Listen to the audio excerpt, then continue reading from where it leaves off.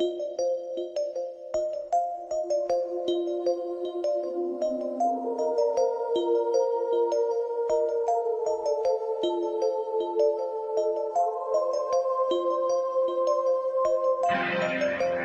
are listening to And If Love Remains, a unique show spotlighting people, ideas, science, culture, and art.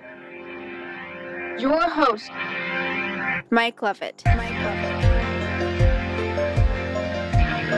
Thank you, Rachel. You are listening to Mike Levitt. That is me, and I have again a good friend of the program, one of my favorite people. I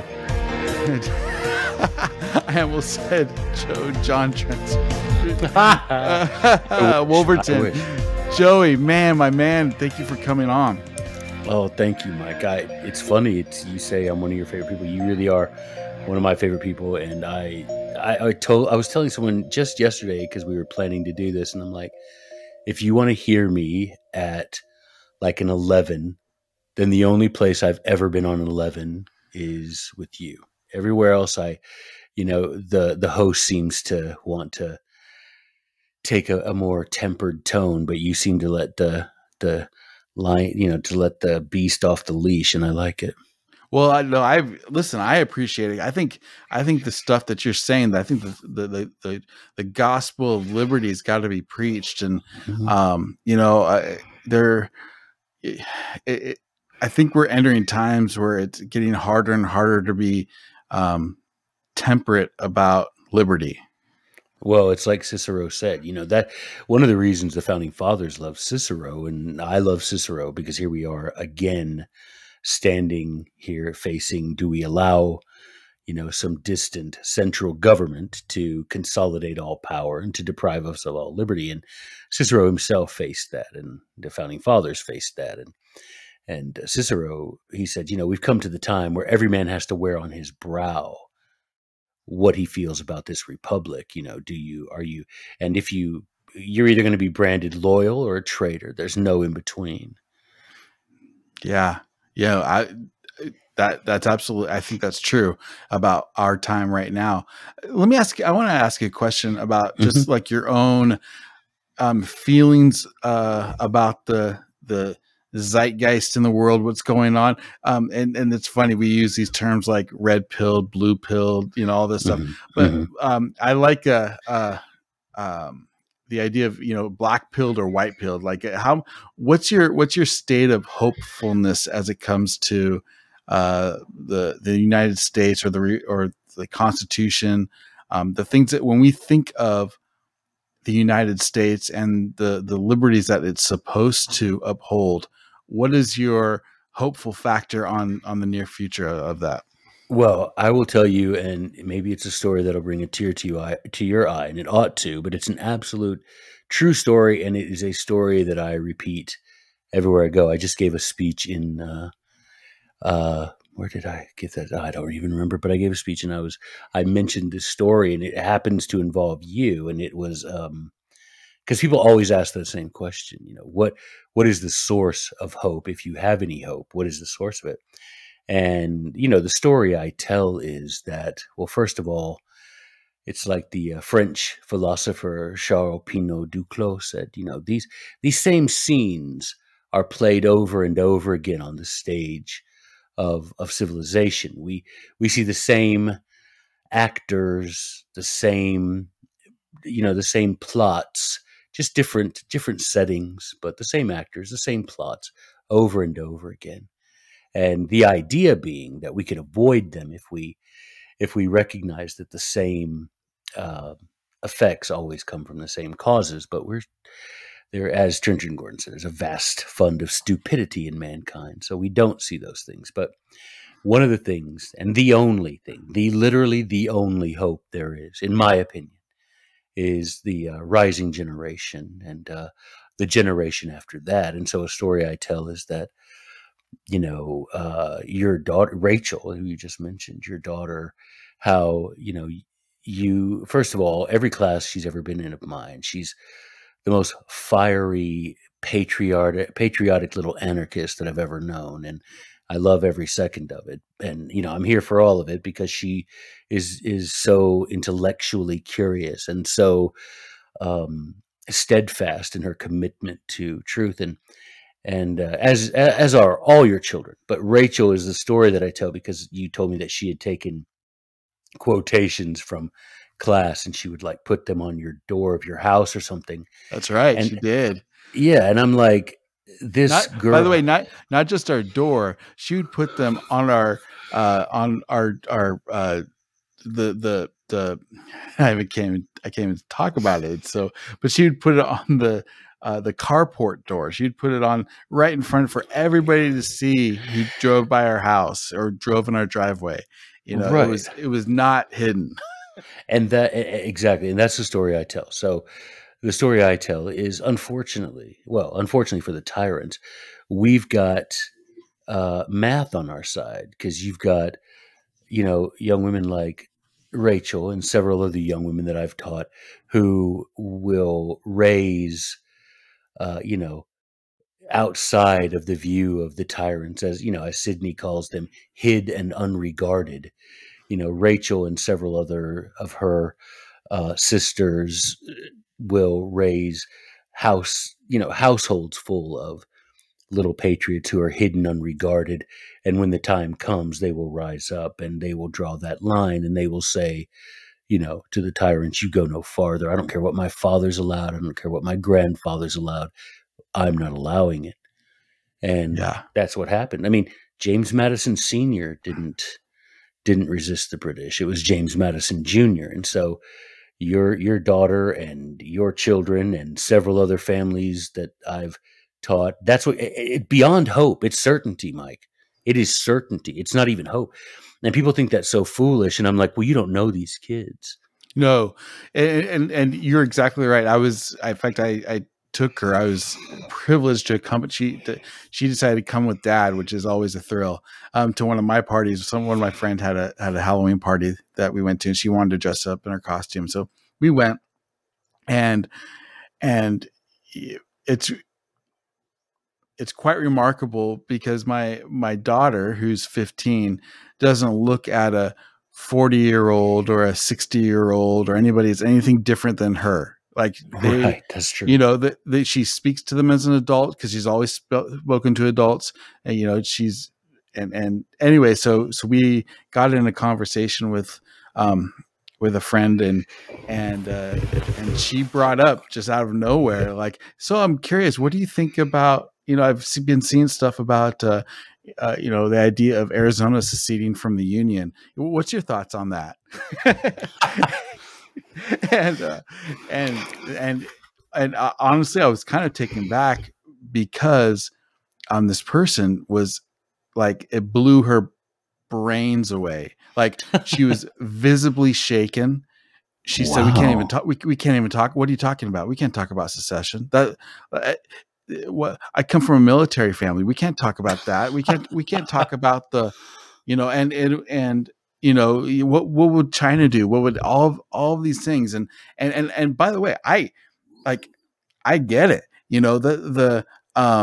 If you've been raised for not just your generation, but for generation after generation after generation, that World War II, that American imperialism was in fact not imperialistic. That right. You've been raised. It's not an empire when we do it. Right. That there's nothing that the federal government can't do. Red, white, and blue. These colors don't blur. When you've been raised that way, it is really difficult to get your mind around the idea of, wait a sec, like, maybe those people on the other side of the ocean aren't my enemy after all. Mm-hmm. Maybe we need to think about this a little bit differently. Exactly. I mean, and it's one of those things whenever I encounter people that are like, one nation, indivisible. Right. I'm like, I even wrote about that today. I'm like, you realize not a single, because one of my former students, speaking of former students, she wanted to interview me, just ask me some questions over the phone. And one of them was, you have a lot of this is what she said, you have a lot of controversial opinions. And she's like, well, which I don't agree with, but I see what she's saying. And she's like, Right. what do you say were, your top 3 controversial opinions? And one of them was that not a single one of the founding fathers would ever recite the Pledge of Allegiance. Mm-hmm. Not a single one of the founding fathers would accept a government police force. None Right. of them would. Not a single one of them accept it, and none of them would ever allow to have happened what has happened to us with regard to taxation. But the part about secession is like, it's so, when you read what the founders wrote, when you read what the founders read, it becomes so clear. But then people are like, I wrote an article today, Mike, as a matter of fact, for the New American. I'm winding down the teaching and ramping back up the writing. And I wrote an article. It's already been published. I wrote it and they instantly published it about some New Jersey lawmakers. Yes. Who are, did you see that article? I saw that article. I wanted to bring that up, so I'm glad you are. Yeah. Yeah. So, but I quoted in there Cesare Beccaria, and it's like, and I say in the article, I know that you're going to be skeptical when I say that this is one of the 9 most often quoted men by the founding generation. I know you'll be skeptical, but you're skeptical for a very logical, predictable reason. Is because for 5 or 6 generations, depending on how you counted, the great majority of Americans have been educated, giant quotes around educated, at government, at schools where the curricula is mandated by the federal government. Well, the federal government's never going to teach you what you need to know to dismantle the despots. They're never going to do that. And so it shouldn't be a surprise. You shouldn't roll your eyes and say, oh, this guy says that Cesare Beccaria was often quoted. I've never heard of him. Well, yeah, but that's on purpose, Yeah. And so it's the same reason that you were the one after how many, 40-ish years, we'll say ish generously. Yeah, ish, after exactly. 40-ish years of living on this planet, you were the one that introduced me to Cato's letters. Like, I'd never even heard of them. And well, they're probably the most fundamental ideas that the founders used, for both, seceding from Great Britain as well as forming the government the governments that they did. Yeah, I mean, and that's the thing, Mike, and this is what I tell people, because some people are sort of, I wouldn't say naturally, but and speaking of Trenchard and Gordon, there's an Thomas Gordon translated the works of the Roman historian Sallust, and in an essay that he appended to that translation of Sallust, he explains that yes, people are naturally defensive of their education, and when you present to them an idea that is completely new and novel and foreign to them, there's going to be this sort of natural pushback. But if you continue on and you can demonstrate to them how reliable the information that you're trying to transmit to them is, a good person, a sincere person will see that and will learn. And then you've got another, you've expanded the broadcast area of the truth. And so that's the problem, is a lot of these people, like the lady you're talking about that, was left aghast at Rachel's question. It's not that she's bad, she's ignorant. And that goes to another one of the guys. I would encourage anybody who's listening to read The Whole Duty of Man According to the Law of Nature by Samuel Pufendorf, another top 10 most often quoted man by the founding generation. Pufendorf has in his book, The Whole Duty of Man According to the Law of Nature, Pufendorf has a whole section on ignorance and defines voluntary and involuntary ignorance. And man, reading that, and I don't remember when I read it 20 something years ago, it changed my life, because I'm like, oof, I have too many sacred cows in the old corral here of Joey's mind, And I had to be, and reading Pufendorf and just saying, oof, I've got to be intellectually honest enough and, intellectually courageous enough to slaughter the sacred cows, or else I would be voluntarily ignorant, which is unforgivable of a sentient being, particularly those of us who believe ourselves to be the children of the divine. To walk around this earth voluntarily ignorant is a sin if you're a Christian. Um, a sin if you're a Jew or a Muslim, for that matter, or a Right. Buddhist. And there's there's that.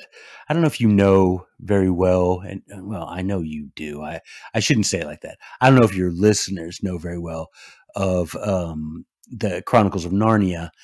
But, in the last book, The Last Battle, where the dwarves are sitting there and they refuse to recognize the feast that Aslan has provided.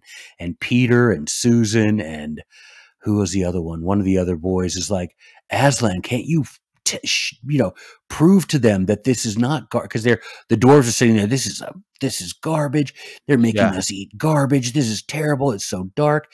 And Peter's like, Aslan, can't you just pull their, hands away from their eyes and show them that they're eating a feast? He's like, no, I can't do that. They wouldn't even believe it if I did. I have all this. And so there's so many people, Mike, that walk around this earth like those dwarves in the last battle. They refuse to recognize that today we have the access to everything that our founders read.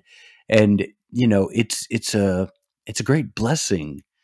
And, going right back, taking it full circle to the question about the hope is like the certainty I have is I've seen the power of these writings, of these men who influenced our founding generation. And I've seen how those same writings influence the generation, what they would call generation. I don't know what they call after Z. I don't know what the one after Z is. Who knows? I don't either, but yeah. Z prime. I don't know. But I've seen the effect that these writings have on these people, and I don't even have a doubt. I mean, I know that I'll be in the grave before it happens, but who cares? I mean, I know for a fact that we will welcome the return of the Savior to a free America. There's no question in my mind about that, but there's also no question in my mind there's going to be a lot of hard work.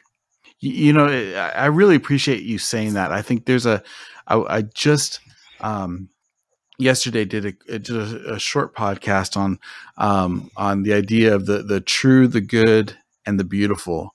Wow. And I was inspired by a talk that Jeff Dice gave at the Mises Institute 40th anniversary gala or whatever it was, a little while back. But and he talked about bringing beauty back into economics, it really sparked something that I've had kind of I've been kind of, I don't know, molding in my soul and in my brain for a while now, and that's the idea of what is true, what is art, what is beautiful, what is good, and what are how do you know when it is? And one thing, and it goes back to what you said about how things that these ideas of liberty translated, they inspired the founding fathers, but they're also inspire us today. One of the things I talked about is that these things are fractal in nature. In other words, a fractal it's a design that is the same and works all the way from the bottom to the top, and you can't really get to the bottom of it, but it's the same thing. And truth is like that, like if you say something that is true, or let me put it a different way, it's bad to tell a lie, whether you're a 6-year-old child or the president of the United States. Like that's a something that is true all the way up and all the way down. And the fact that these ideas of liberty work in that same way are kind of fractal in nature. That they I don't know, spin around and they morph, but it's always the same things that inspire people to say, wait a sec, we have to look at this in a different way. And that's a long ramble. No, I no, know, but you're right. No, but you're right. And it's like, it's one of these things that one of these video series that I do off and on now is like, what did Trenchard and Gordon write 300 years ago today yeah, that is completely applicable to our own time? And because they published many of their letters in 1722, and so you can look and you can just go and see the date and pick the date. And Mike, it never fails. Do you know that they wrote about something called the South Sea Company that is nothing more than the early 18th century version of the Federal Reserve? So you read it and you're just like, oh my gosh, wow, how did we, but when you look at all these people that the founders read, from the ancients to the moderns, you see this 2,000-year consistent message of the value, the supernal value of liberty, and how it is that one must go about protecting it. Because if you do not protect your liberty, you will have no property or no life to protect. yeah, And so that it's urgent that we have people. And I don't know what it's going to take, man. Every day this place gets more perverse, it gets more tyrannical, it gets more illogical.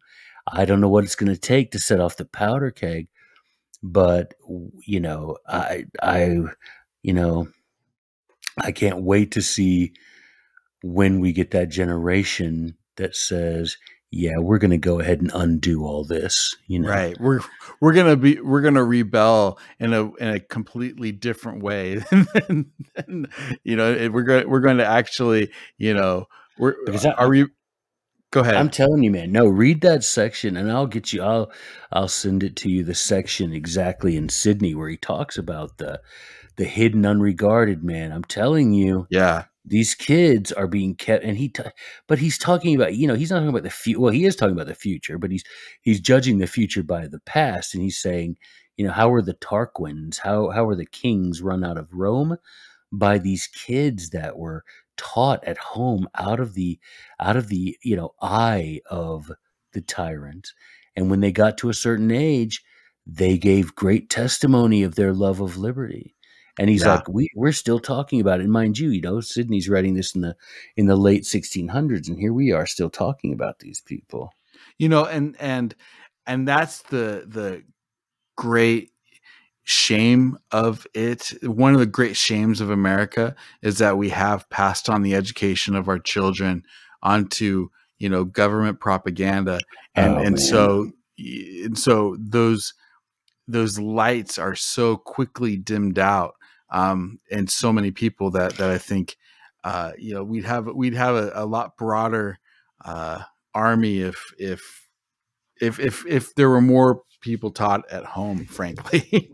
Well, Or at Mike, least took their educations, of their children as seriously as they took their bank account. well, or how many likes they get on their posts on Instagram. It's like, Yeah, this is my thing, Mike, and I'm going to be real serious about it, as opposed to the non-serious way I talk about everything else. But yeah. I imagine, and of course I'm no prophet and I don't have any insight that other Christians don't, but in my mind, when I cast my mind forward to the so-called Judgment Day, I imagine there'll just be a little room, and there'll be two chairs in that room, one for the Savior and one for each one of us as we go in individually. And I can't imagine the conversation that will occur when our Savior asks a mother and a father, about how they handled the education of their children, and have that mother or father say, oh, well, for 13 years, we just handed them off to strangers, and we allowed them to spend 8-9 hours a day, 5 days a week for 13 years with people who did not share their values, and in fact, who would talk about subjects and say things that I didn't want my children to hear. And then the Savior will interrupt and be like, what do you mean you didn't want them to hear those things and learn those things and associate with those people? Yeah, I didn't want them to be that. But you just said you dropped them off there every morning for 13 years. And I can't imagine the silence and the terror that a parent would feel. But Mike, it doesn't have to be that way. There are people willing to, live a subsistence lifestyle in the name of laying wealth and fame on the altar of liberty. And, as parents, y'all have a sacred obligation to care for the upbringing of your children, and dropping them off in indoctrination camps where strangers teach them about sexual intercourse at 8 years old. I don't know how you're going to justify that to the Lord. I mean, if you can, good on you, but I don't know how you're going to do it. And the thing is, I think it's going to be one of these, the patriots who end up restoring, the Sons of Liberty 2.0. Those kids, no one's going to wonder who they are. They're going to be Rachel's kids. They're going to be the kids of, of your sons. They're going to be these kids that we could all pick them out right now. Yeah. Right. We could all pick out the parents of the Sons of Liberty 2.0. We could all do that right now. And it's going to be one of those things where, sure, liberty is the tide that lifts all boats. And so you're going to have these, second generation Samuel Adams and John Hancocks and George Washingtons and, Patrick Henrys and Thomas Jeffersons and James Madisons. You're going to have this second generation of them. And the people who really never did anything are going to benefit from the courage of those people. And what identifies you? What identifies you as a future founding father? Well, what are you spending your time studying? Do you drink downstream? Are you just listening to people that are themselves ignorant? I mean, I was a teacher, and I'm not going to name names, but in a brick and mortar school that I taught in high school, do you know how many teachers I saw that would admit to just studying the subject a day before they taught it? And it's Right. like, oh, I'm not a Latin teacher. I studied math in college, but the only job available was teaching Latin, so I have to study Latin to stay 1 week ahead of the kids. And we can't have that, Mike. We can't have that. If we're going to have a restoration, and we will have a restoration of liberty. Problem is, it's like my dad. My dad was 25 years in the Army, and one of his favorite sayings was "lead, follow, or get out of the way." Yeah. And that's what we're going to have. We're going to have a lot of people that are going to have to get out of the way. Well, and I think that's also part of the good news is, and I love, actually, I've heard Michael Malice make this point a few times. It's like, it doesn't take the whole population. It doesn't take a third of the population. It takes a few rabble rousers who are willing to point out that the emperor is naked and just do it again and again. And it's just going to take a people who have been trained by their parents to not be afraid of the slings and arrows of outrageous fortune.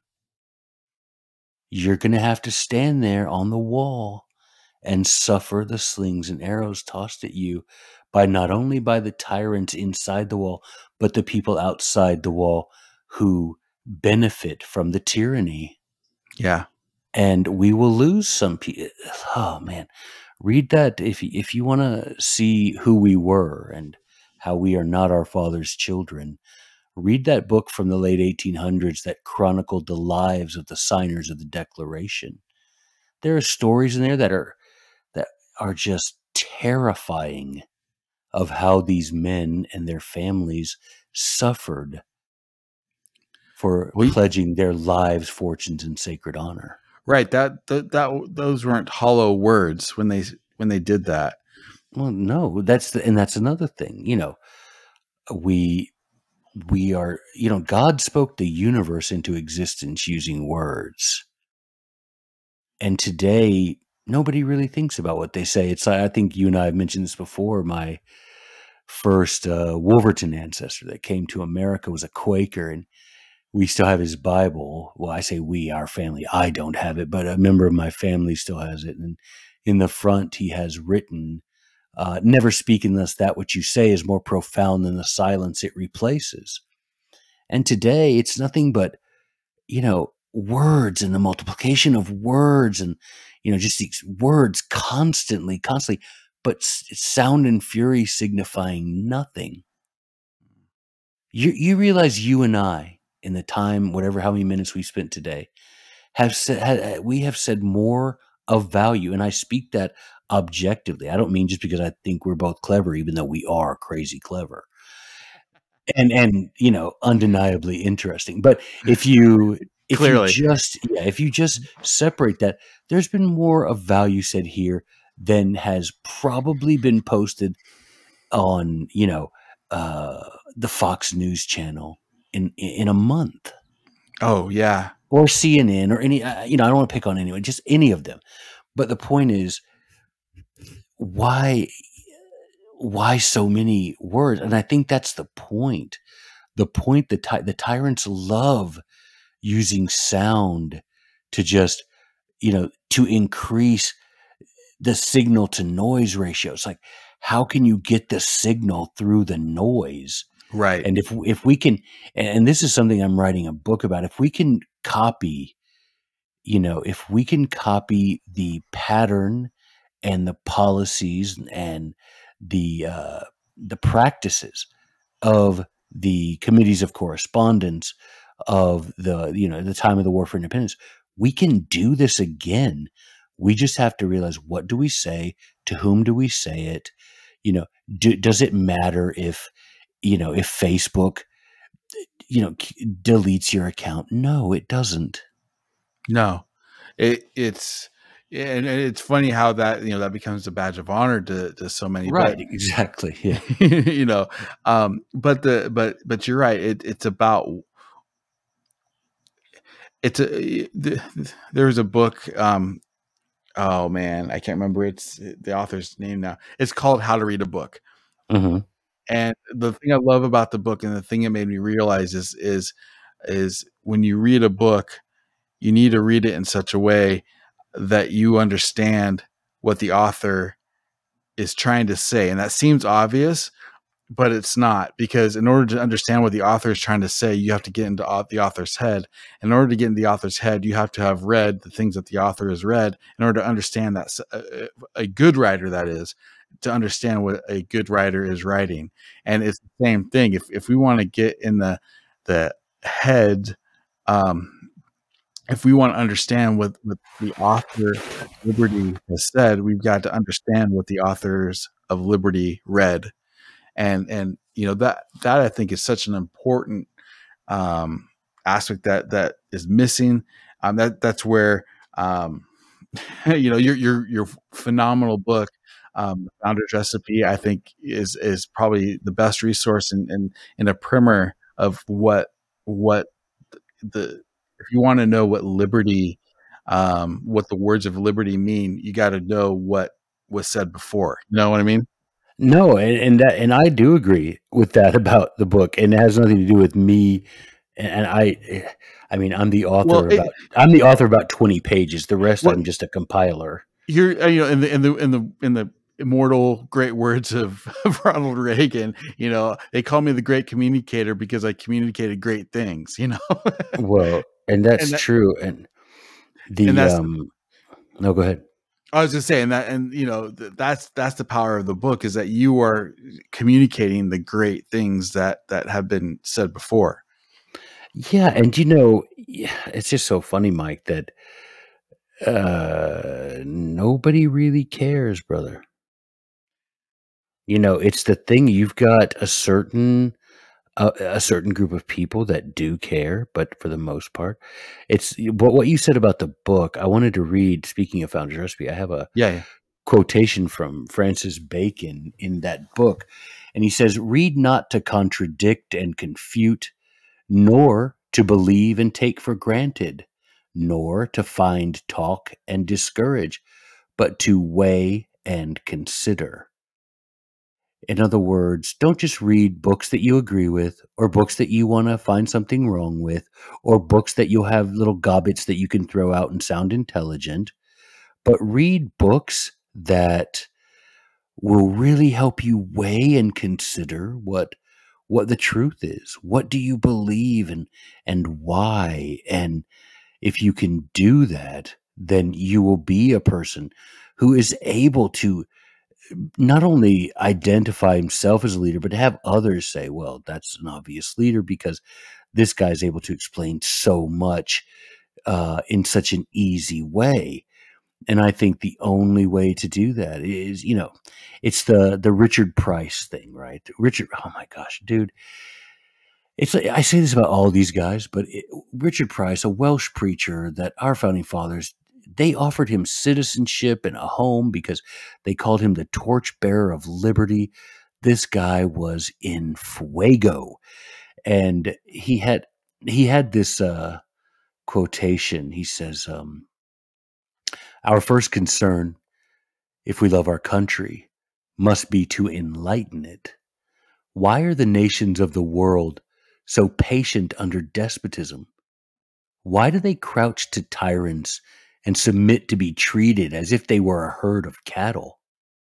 Is it not because they are kept in darkness and lack knowledge? Enlighten them, and you will elevate them. Show them they are men, and they will act like men. Give them just ideas of civil government, and let them know that it is an expedient for gaining protection against injury and defending their rights, and it will become impossible for them to submit to governments which, like most of those now in the world, usurp the rights of men and are little better than contrivances for enabling the few to oppress the many." Now, dude, that was written in 1789. That's powerful stuff, man. Just that phrase, enlighten them and you will elevate them. Show them they are men and they will act like men. Yeah. Here's let me play a little bit of devil's advocate to that. And it's not really devil's advocate, but I think it's human nature. And that is, man, you ask why people don't seem to care. And I think it's because, well, I don't know why, but I do know that for many people, man, if they were to open their eyes, it's kind of like what you said before about sitting with the Savior on that judgment day. If they at any time were to open their eyes and to see the actual tyranny that they've been not just supporting, but voting for and hoping for, and like if those scales came down for their eyes for just a moment, I think it would be more than a shock to many people. So they don't want to know. They're walking eyes wide shut, man. They're like there's no way that they're going to follow that Fox News report down to the bitter end, no matter what the evidence says. That's fine, but may posterity forget that you are our countrymen. May your chains hang low. I don't care, Mike. I really don't. It's one of those things. It's like people ask if I get discouraged. I get discouraged in the sense that I wish more people care, but I don't get discouraged that there aren't more of us, because that's fine. It's like Henry V, right? When he gives that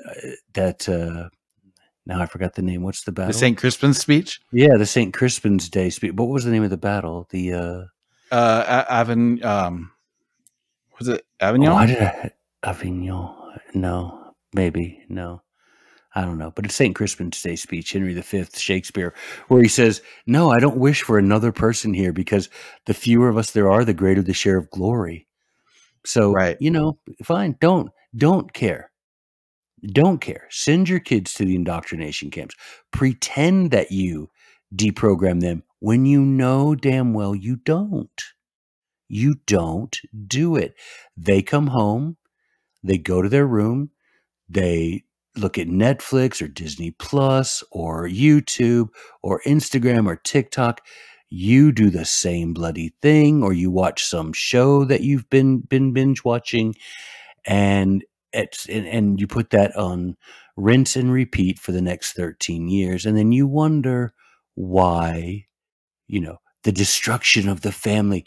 And then I'll hear people say, it's the LGBTQ community that's led to the destruction of family. No, it isn't. No, it isn't.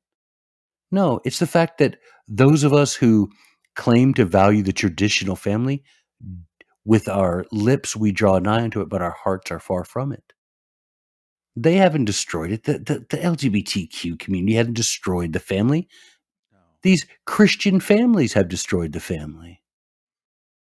We have no fault divorce. We have take your kids to strangers for education. We have come home. We don't have dinner together anymore. We have popular culture that denigrates fathers.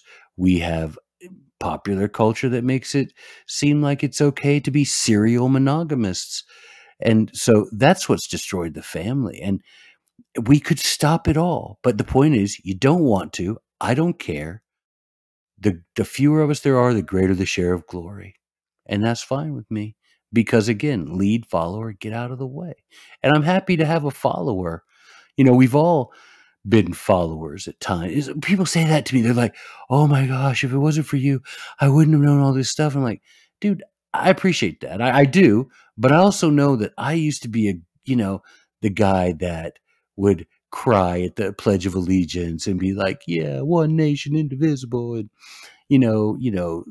kill them all and let God sort them out. Rah rah USA. And then I had to come to that education. It was difficult. It was painful. It still is. It still is, in the sense it still is, that you have people that, I guess, that are conservatives that are disappointed that I say certain things, but it is what it is. But at the end of the day, all that's going to matter is what side did you fight on, man? And how are you going to justify, I fought on the side of even abating, even compromising with tyrants? Because I'll tell you who was the ultimate nonconformist, and his name was Jesus. Amen. So you try sitting down across the table from Jesus of Nazareth and explain how, well, the Romans were good and they treated us kindly, and they had some bad policies, but we voted harder, Jesus. And that's the thing, Mike, being so close to election day. That's one of the things I told that student of mine. I told her that one of my controversial opinions was not to vote. And I'm like, no one has ever voted themselves into freedom. Ever, never, ever in the history of mankind has anyone voted himself out of tyranny and into freedom. It didn't work that way in 1776. It won't work that way in 2022. So you're going to have to decide, do you want to vote your way into maybe a little bit lighter chains? Or do you want to do what it takes to break the chains, pull the plantation house down, and string up the slave owners? Man.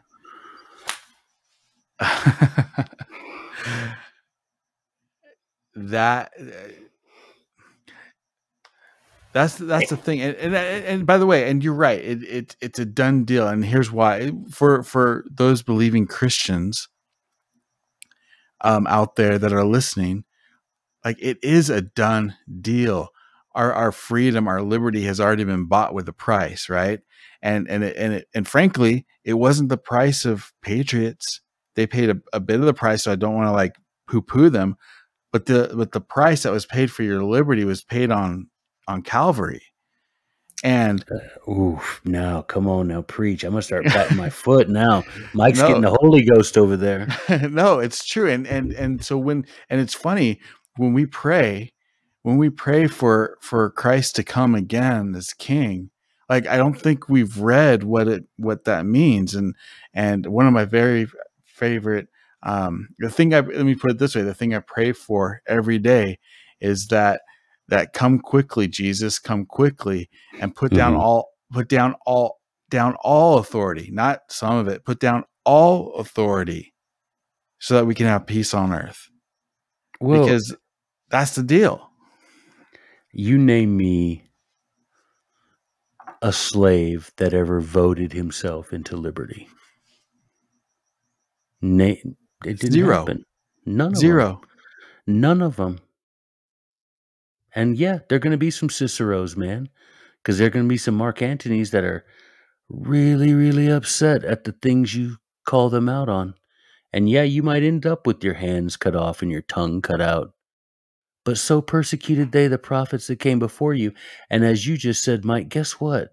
The ultimate zealot, the ultimate liberty lover, the ultimate patriot hung on a cross, man. That's right. So we've all got to decide what is our limit. And right now it's embarrassing. It's like quoting that Richard Price. Richard Price, one of my favorite things he says is, knowledge without virtue just makes devils. Right? Because James in the Bible, right? The devils know and tremble that, they know that Jesus is the Christ, and they tremble to know that. But so what? They're still devils. Right. And, Richard Price says, and he, mimicking Sidney, says, if you are a virtuous people, because you simply have to say honestly, am I ruled by a tyrant? If the answer to that is yes, then you are not a virtuous people. Period. So, and Dude, Sidney, that's deep, man. It is deep, but Sidney doubles down and says there's another easy way to know. Look at all the organizations, he says, in your country that are devoted to the propagation of perversion or evil in any sort of way. Simple. It's math. And the question for us is, can you find, Lord, can you find me 10 organizations that are not propagating evil? Brother, I'll tell you, there have been so many times in my life when I've been straight up Elijah and been like, hey, Jesus, I'm going to be over here under this tree. I'm done. Even Israel. And I say that even Americans. I can't even convince an American to fight for liberty. So, Savior, I'll be over here under this tree, just doing my thing. Just you and Hugh Mercer, man. You and Hugh Mercer under the tree. Yeah, exactly. And so it's like, and just like the Lord said to him, he said, I forgot what number the Lord said, 3,000 or something, whatever, that haven't bowed the knee to Baal. And there you go, man. We're right back to the beginning of the conversation. I know I have looked into the eyes of what most of the world would call children who have not bowed the knee to Baal and never will. And not only that, but they're going to have, each one of these girls is going to have 5 or 6 little patriots that they're going to raise outside of the control of the tyrants. And when they get old enough, boom, you're talking about, what is her name? What's her name? Bonnie, the Total Eclipse of the Heart, where she's talking about living in a powder keg and shooting off sparks. Right. You wait till Rachel's sons get to be old enough. We'll be living in a powder keg, and those boys will be shooting sparks. Yep. Because they won't take it. They won't. Bonnie Tyler, by the way, for those of you scoring at home. You got it. Oh man, but yeah, they won't take it, man. They won't. They. People think that I'm just being hopeful. I'm like, man, I'm not being hopeful. I study history. That's I study history, man. I don't need I know, like Patrick Henry, the great statesman himself, do you know what Lord Byron called Patrick Henry? what did he call him? He No. called him the forest born Demosthenes. Dude, do you know what I would give to be called the forest born Demosthenes? Okay. And to be called that by the Lord Byron, she walks in beauty like the night. You know what I'm saying? Okay, dude. Listen, I'm just a dumb musician. You got to explain that to me. Oh, so you know who Byron is, right? Lord Yeah. Byron. Yeah. Okay, so Lord Byron, the poet, the English poet, he writes about Patrick Henry, that Patrick Henry is the forest born, meaning born in the forest, Demosthenes. Demosthenes was the great Athenian orator and statesman who Oh, okay. stood up against Philip the Great and Man. Alexander. Why are we not memorizing Patrick Henry speeches? Brother, look, this is and another thing. Well, but I'm just anyway, gonna throw out everything wrong right now. Just like, why are we doing this? Patrick, oh, you're not going to read Patrick. Look, why are we not going to read Samuel Adams' Harvard dissertation? Dude, there's more fire. Why aren't we? It's like this book. I'm compiling another book because I don't actually. I feel like I'm a tour guide. I'm not an architect. I just show the work of architect. You know what I'm saying? Like, this is something awesome that some other guy did. Let me take credit for pointing you to it. You know. But I'm putting together this book called Letters of Liberty, and it's all these letters that the founding fathers read. You know, Cato's letters among them, but others too that we've just the Junius. Dude, read the Junius letters. Oh my gosh! And you read this, and I would send you a copy of my picture of my page. They're just covered in red because this guy just owned it. And so why don't we read it? Because someone might actually believe that stuff. Right.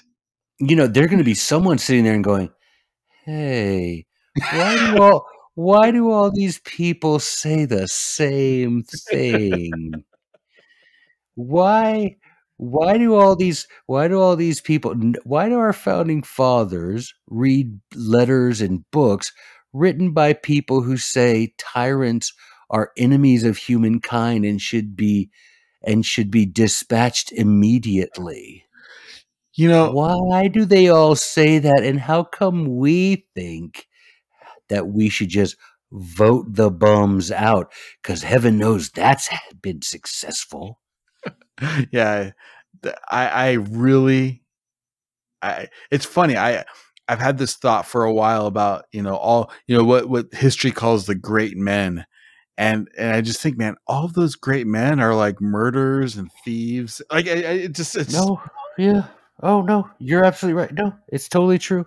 It's like I tell people, I'm like, I'll go into someone's house or in a class or somewhere where I give a speech, and I'm like, y'all like to hang up pictures of these tax evading, whiskey drinking, cop hating, tyrant murderers. Right? George Washington's my hero. No, he's not. You couldn't hold his jockstrap, and you wouldn't stay in the same room once he started talking about how he got down. When he's like, of the things, because this is a guy who'd be like, well, that famous quotation by Jefferson about, I think we should just sink the whole island of Great Britain into the bottom of the sea. Yeah, just sink them all. But what about the innocents? They're not so innocent. They're English. Right. You know what I mean? It's They're like complicit. They're complicit, man. You have a tacit agreement of tyranny. Look, I don't care, man. I don't care. If you don't give me the thing about, well, it's the lesser of two evils. It's still evil, Dumkov. Right. It's still evil. Don't sit here and say, well, I voted for the lesser of two evils. You realize that means you're voting for evil. Why don't you do what those people in the paintings that you hang in your house, why don't you do what they do? You know why? Because you don't love liberty. You're comfortable on the plantation. How comfortable are we? How comfortable are we? Come on, tell me. You've got a job. You've got food, right? Yeah. You got your Wi-Fi going. Yeah, come on. What liberty meant? Some of us are Yeah, we gonna got look. bread and games, brother. Bread and Yeah, games. yeah, hey, and that's of course. There you go. There's another one. Everybody can quote bread and circuses, man. Okay, where'd that come from, smart guy? I don't know. Why don't you read Juvenile Satire number 10? Just read it. Sit down, Google it instead of Googling, you know, ridiculous things. Google Juvenile Satire number 10 and read the whole thing, and then grab a pitchfork, maybe a rifle, and let's do this the right way. Now, let me ask you this, because you've had a couple of articles. Your last couple of articles have actually dealt with guns in general. Mm-hmm. And I'd love to chat with you. And I just love, again, and you're doing this whole episode. So it's one of the things I love about you, Joey, is that you're able to take these ideas and explain them in a way, not explain them in a way that we understand them today, but point out the similarities of how history is repeating itself. So first of all, the one about abolishing the Second Amendment in New Jersey, you guys, I'm gonna put these articles in the show description. You've got to read it, but reading about King George III and some of the just I have to read this one quote because it just makes me laugh because of Okay. Is it something I wrote or something King George wrote? it's something that he said. Oh, okay. Oh, where the heck is it? It made me laugh because it was it's so pompous and full of himself. And I get it. He's a king. But, this is a thing that, again, it's one of those things that just ticks me off is placing one man above another. When he's talking about, yeah, he's talking this quote is so, if this doesn't sum up royalty right here, when the unhappy and deluded multitude against whom this force will be directed shall become sensible of their error, I shall be ready to receive the misled with tenderness and mercy. Yes, I'll be ever so kind to my disloyal subjects. Yes. I mean, it's, why thank you, great father. Yeah, totally. But can't you just put that in what are we, the 21st century? Yeah, put that in 21st century language. And Joe Biden has said those things. Absolutely. Why in God's name should an ordinary citizen be able to purchase an assault weapon? For the same reason that ordinary citizens had, quote, assault weapons on Lexington Green? For the fact that my servant doesn't get to tell me what weapons I can and can't own? That's right. Pretty much that there, King Joe. Yeah. But again, what's he gonna do? He gonna enforce this? No. It's gonna be just like in the Third Reich, brother. That's right. Hitler didn't burn a Jew. Hitler didn't lock up a single Jew in a concentration camp. You had lower level bureaucrats carrying out all his nonsense, his evil. Right. So don't tell me that, and I wrote an article about this several years ago about don't give me the red flag nonsense that the federal government, the federal government passes these things, but guess what? It's local police that enforce them. That's right. That's right. So please go out to your truck right now. I'm talking to you, not you, Mike, but you, whoever's listening. Go out to your truck, get that stupid I back the blue sticker off your car, or leave the I back the blue sticker, but please take the don't tread on me sticker off. You can't have both of them, man. Or else you can, if you want, take them both off and get a new one. Maybe I should start an Etsy store and sell one that says Red Coat Lives Matter. Well, right, right. Because here's the thing. Here is the thing when it comes to the police, and I think it's something that everybody needs to understand. And I'm going to try to make this just as clear and simple as possible. The police are not there to protect you. They're there to protect the state. That's the Right. end. Well, It's the state that's paying their bills. It's the state that's paying their. That's, oh, no. Wait a minute, Mike. I'm gonna disagree with you.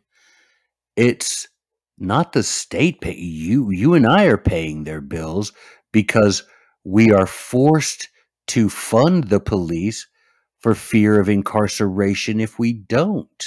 right. The And by the state doesn't have a job other than being a mafia. now let me now I'm not going to try to be too cute here because I'm going to disagree with you a little bit Okay. because all the state needs to do is just print the money. The only reason why we pay taxes is for that jail to be jailed. Oh, Because no. it's all the state needs to do. Oh, absolutely. If they can print 12 trillion, they can print 50 trillion. It doesn't matter. And- But it is. But just think about how perverse that is, man. Yes. It's just Animal House. Thank you, sir. May I have another? Right. Right.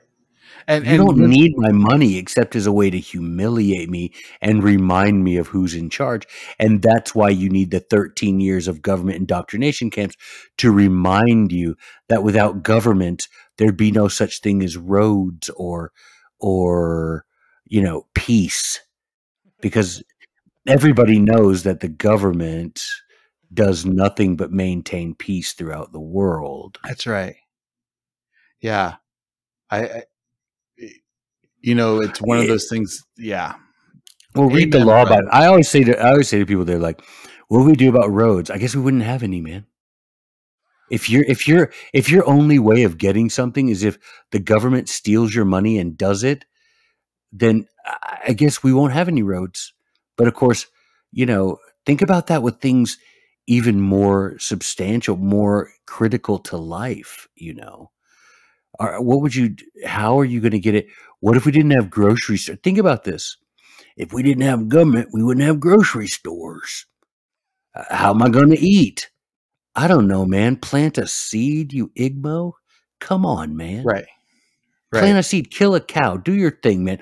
Learn a skill, do something. But if we didn't have roads because the government didn't build them, then we obviously don't need roads. Yeah. But here's the thing. Does the government brush your teeth? Right. But here's the thing. We do need roads, and they would be built. Like exactly. That is exactly. That is the thing that would be figured out. I mean, there were roads before there was government making roads. That's for sure. There was literally everything better before government got involved. And lest we have this notion that government is some other, government is collective us, man. Oh, so dude. all we have to do to stop government is just say, okay, government's over. No, I'm not. Nope. Then come get it. If you want this one, come get. Print all that money. We're not using it. Print it all you want. Not going to use it because the Constitution, literally in black letters, says only gold and silver for the payment of legal tender, payment of debts, public and private.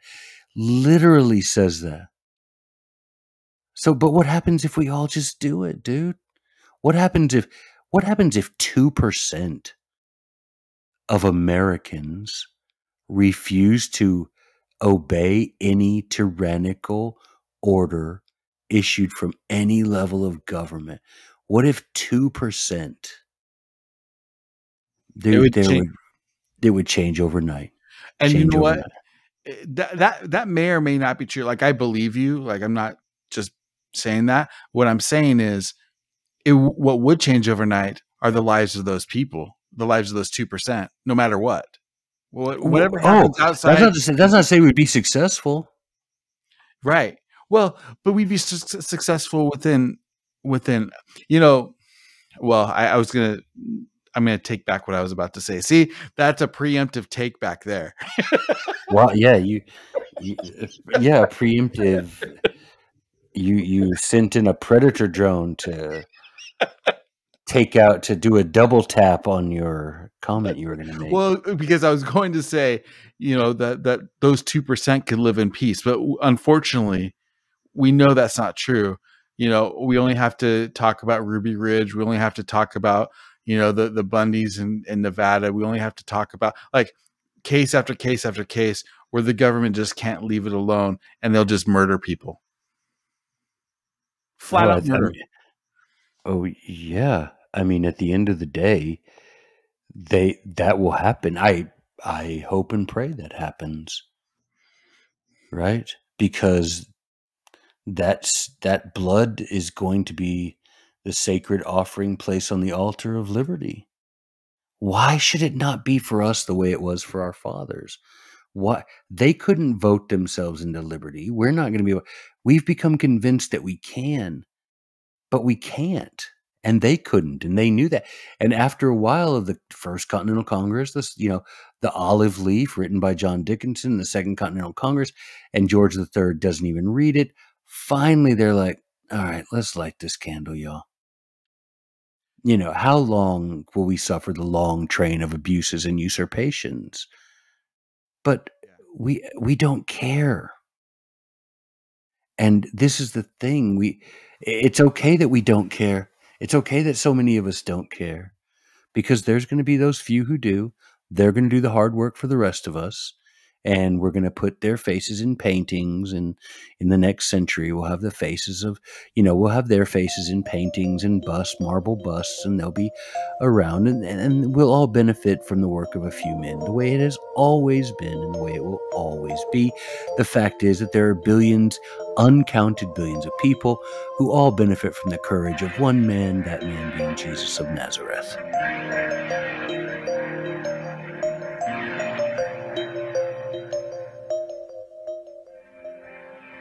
You are listening to And If Love Remains. The first of 23 installments requested by Dr. Levitt. We're trying to be in compliance here because we're taking him and that whole organization down.